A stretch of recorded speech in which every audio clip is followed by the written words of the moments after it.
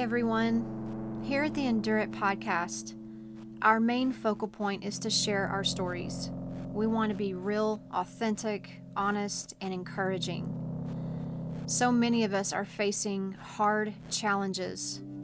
Life is hard and it requires us to endure many difficulties. We desire to speak truth in the valley to point you towards the mountaintop. The most fulfilling and effective way to do that is to share scriptures from the Word of God. The Word of God is a living book. When you read the scriptures, they change you on the inside. They become alive in your soul. The Bible is called the living Word. We read it and it comes alive. It meets us where we are. Matthew chapter 27. Starting with verse 45. Now from the 6th hour there was darkness over all the land until the 9th hour.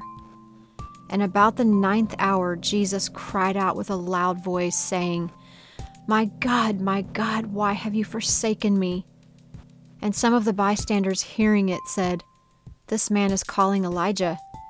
And one of them at once ran and took a sponge, filled it with sour wine, and put it on a reed and gave it to him to drink. But the others said, wait, let us see whether Elijah will come to save him.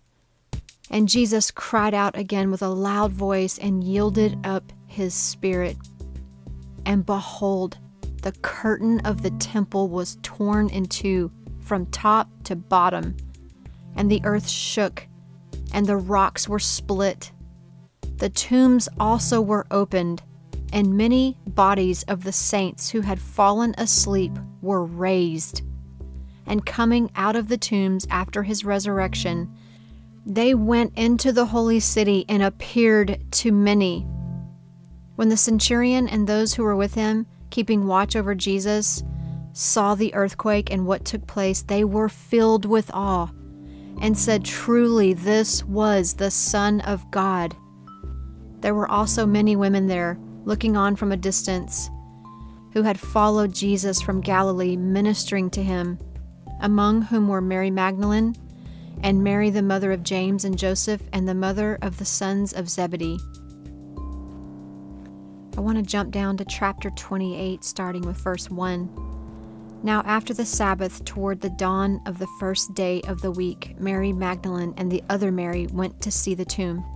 And behold, there was a great earthquake, for an angel of the Lord descended from heaven and came and rolled back the stone and sat on it.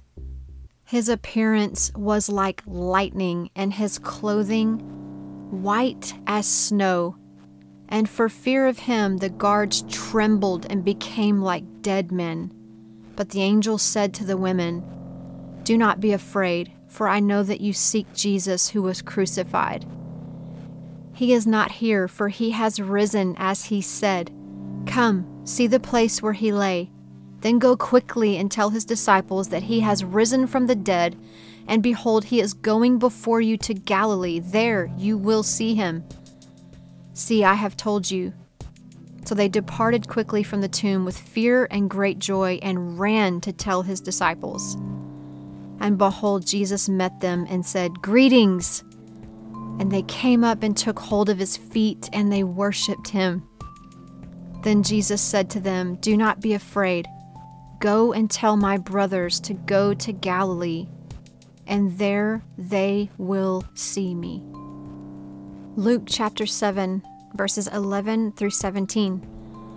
Soon afterward he went to a town called Nain, and his disciples and a great crowd went with him.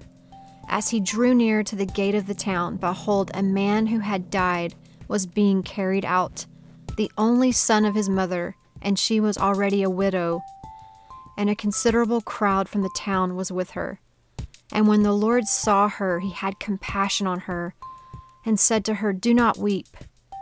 Then he came up and touched the coffin, and the bearers stood still.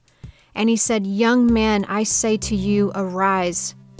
And the dead man sat up and began to speak, and Jesus gave him to his mother. fear seized them all, and they glorified God, saying, "A great prophet has arisen among us, and God has visited his people." And this report about him spread through the whole of Judea and all the surrounding country. These scriptures are so beautiful, and they're so full of power.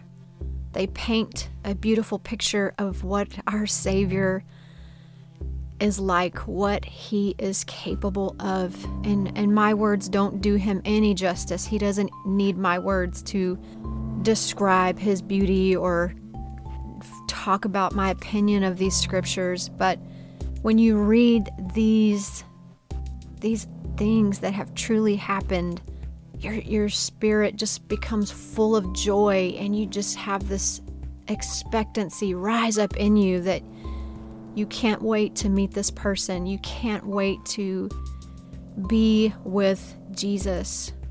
It's a beautifully painful story of his death and how he gave up his spirit. He was willing to go to the cross. He was willing to lay down his life. It wasn't demanded of him. He gave up his life. He came to this planet to reconcile us back to God.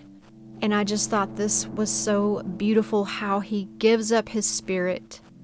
And the veil in the temple, the place where certain people could go, was completely ripped in two. Just the reaction of God saying, "It is finished. It's done. He's made a way." And the door just swung wide open for us to boldly approach the Lord in his presence.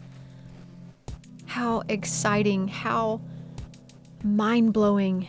What a privilege that we can come into his presence in true freedom. Anytime we can run to him at any time.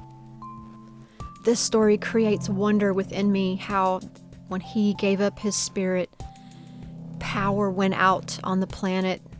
Who ripped the veil? How did that veil rip in two pieces? What caused that?